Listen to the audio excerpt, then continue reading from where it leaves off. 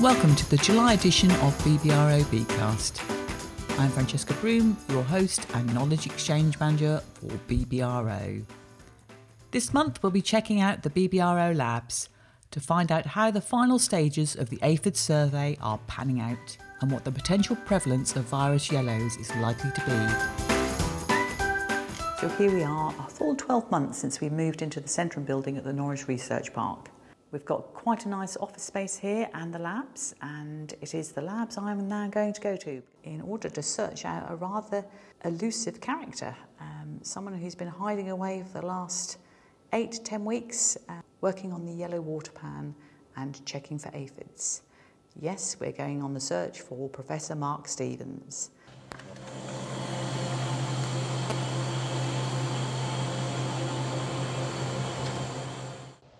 And here he is. It might sound a bit strange, but I believe you're fishing today, aren't you, Mark?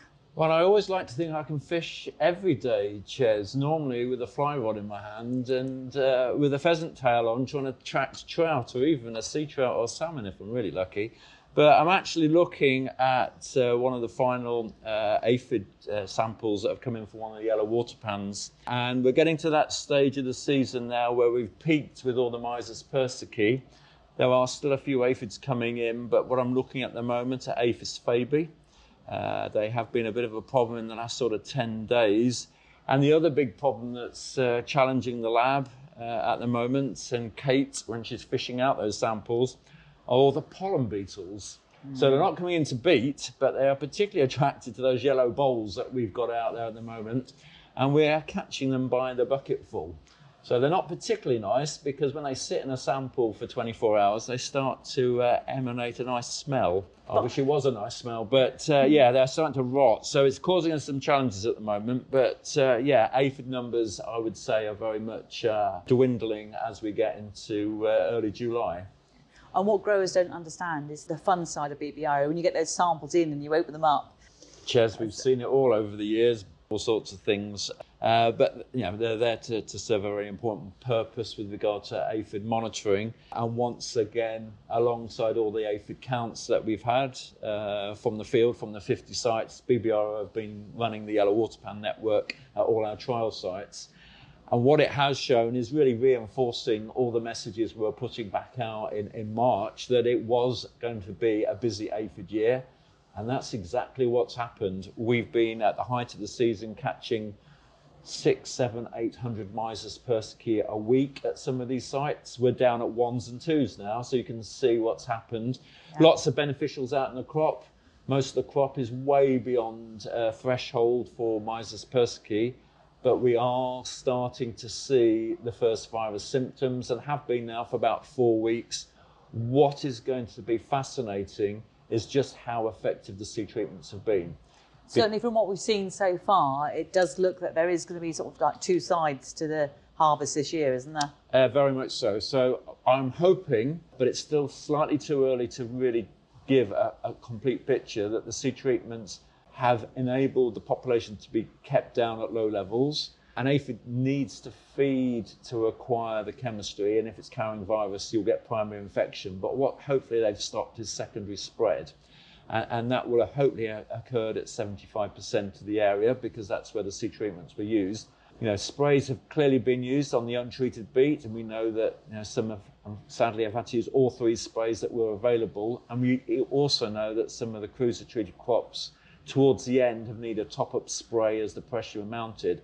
But we are seeing individual plants and small patches throughout, and we'll continue to monitor that throughout July and August to get the full picture of virus yellows, because I do think it will be quite a challenge for some, sadly. It's just reflecting exactly what we thought would happen. If you don't get a winter to take the aphids out and continues to develop and be mild through March, April and May, as we've had with little rain, then those aphids continue to build and spread. The other thing is the beneficials have built as well, although they did seem to be behind the curve slightly, although more recently that's not the case. But it's going to be one to watch. And just another final comment about Aphis fabae.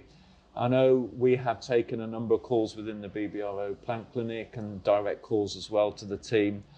Don't panic, don't be over alarmed. We are used to seeing high numbers of black bean aphids in previous years. I've done trials over the last 20 years where we've treated there and there's no economic benefit to using aphicides. Let nature take its course. There is a threshold which is over 100 black bean aphids per plant in the field. That's massive numbers. Just let those beneficials take their course. And also you'll get Entomophora, which is a fungus that attacks them as well, which will suppress their populations. But we're not alone with black bean aphid issues, because most of Europe seems to be suffering as well. So they don't transmit beet moles or beet chlorosis, but they can transmit beet yellows, but they tend to be sedentary and don't tend to move. So don't be alarmed by black bean aphids at the moment. And also growers shouldn't be alarmed to see small patches of virus yellows, because we'd almost expect that while they've got virus carrying aphids in the area. It's when it's the wider secondary spread that this issue. So please don't panic immediately if you see a few odd spots. Exactly, Chairs. And from the diagnostics we've done so far on the aphids, we're roughly around about 1% carrying virus. We've got a lot more still to test because we've been playing catch up with large numbers of aphids in the team. But it's nothing untoward. But yeah, if you've got concerns with virus yellows, the plant clinic's there to help, or just inform us so we can keep a close eye on, because those symptoms have started to develop and will continue to develop for the next sort of 6 to 8 weeks, I would anticipate. Mm. And as we arrived here, I came through what we call the convirons. Can you just tell us a little bit what's happening with those and what they're here for? So we're in the lab today rather than the field, and we do have a number of units, convirons or sanyos as well. We've got some these are small growth incubators where we can set up the temperature and the lighting regimes. We use these on they're a relatively small scale, some of them the size of your fridge freezer. The convirons are probably 3 times that size. And it means we can control everything that we need to do, as I said, light, temperature and watering regime as well. We can do small scale experiments in these, but we also use them for putting our cultures in for aphids and particularly the virus. So some of the work we've been doing, or my colleague Susanna Cobb with her PhD, we've been keeping individual strains of the viruses in those for inoculation of some of her work. But it just provides us a more controlled facility for BBRO to do this type of work, in addition to the larger glass houses that we use for other things that we have over at the UEA campus, the university campus here in Norwich. And I think the staff have certainly found those a bonus, because not only does it help in the research that we're delivering, but they also give off an awful lot of heat. So in the wintertime, we're all standing around the convirons, aren't we? Yeah, we can be. It depends on what temperature they're set off, and they also give a lot of light as well. So it can avoid the seasonal disorder as well. So yeah, they have their values not only for all the experimentations, but for keeping staff happy too. Right, so Mark, it's quite noisy in here. If we perhaps go somewhere a little bit quieter, and hopefully you'll just update us a little bit about the situation on fungicides. Yeah. Right, that's better. So we've actually gone to one of the stairwells, so hopefully you can still hear us okay. Mark, I know you've been desperately waiting for news of Caligula. I understand we don't know anything as yet. Perhaps you could just update us what is going on. So we're now in early July. The good news is we have had no reports of foliar diseases, unless you're going to start sending samples in now. But from our own intel from BBRO trials and wider, no powdery mildew or rust or even Cercospora following that warmer weather a few days ago. But that we are now coming into the season where we need to think about foliar disease control. We do have various products already fully approved. So the first one is Escolta, that actually is in its use-up period. But I know some of you will have that on farm. And then you do have the options to use Prairie Gold, Angle. There is some flutriafol available, which is on label for Cercospora and Rammularia, and then things like sulfur and whatnot for powdery mildew potentially. But what we have been trying to do, working in the wider industry, is to see if we can gain additional fungicide chemistry for the future. And one of those has been Caligula from Bayer, and that has the SDHI chemistry. As it stands at the moment, it isn't approved, but we are keeping a very close contact with Bayer. And if things develop and it becomes available for the 22 season, then we'll make sure that this is put in the BBRO bulletin and onto the BBRO website. And I'm sure you'll be contacted more widely by your agronomists, and you'll probably hear from other sources as well. So we do have a portfolio of products that could well be extended before the end of the season. That will give you an additional product to apply, which will be really important because it does have SDHI chemistry that could be used for controlling and providing additional support to the products that we currently have. And if you want to refer to the products that are fully available, please go to the BBRO reference book because there's a whole page there of the products that are. So you've just mentioned Cercospora, and I know, because I'm getting the daily emails now, we've just started the Cercospora risk forecasting. I think they'll be open to growers from the 1st of July.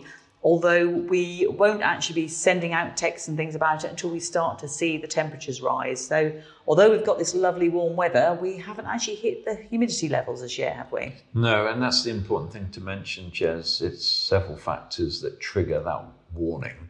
And although we have had temperatures as high as 33 degrees in East Anglia already for a day, then we just haven't had the other factors that are important, which is this high humidity or moisture.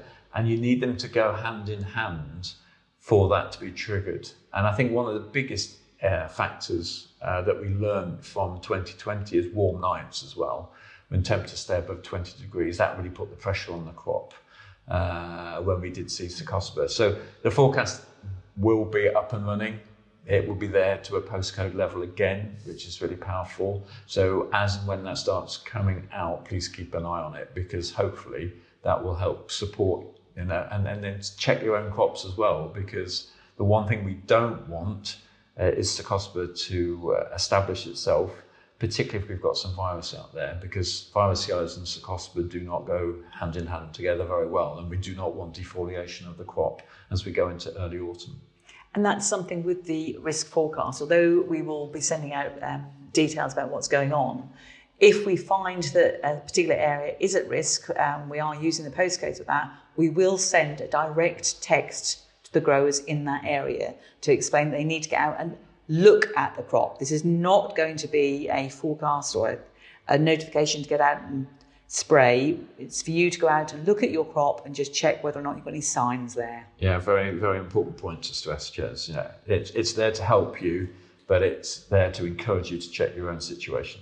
Yeah, and we could be monitoring that right through from now until September, depending on the weather that we have going forward. Even potentially October. Let's hope not, but it will go right through July, August, September, and we'll just keep an eye on the situation. Bang goes those days when I used to look forward to an Indian summer. Well, if we get an Indian summer, then we may get more Cercospora, so it's a double-edged sword. Yeah. Well, thank you ever so much, Mark, and I'll let you go back to your fishing. Thank you. As mentioned, please watch out for any texts relating to the Cercospora risk forecasts and keep an eye out for the advisory bulletin for the latest fungicide news. That leaves me to wish you light rain and plenty of warm sunshine, the happy beet and a good cereal harvest. Thank you for listening.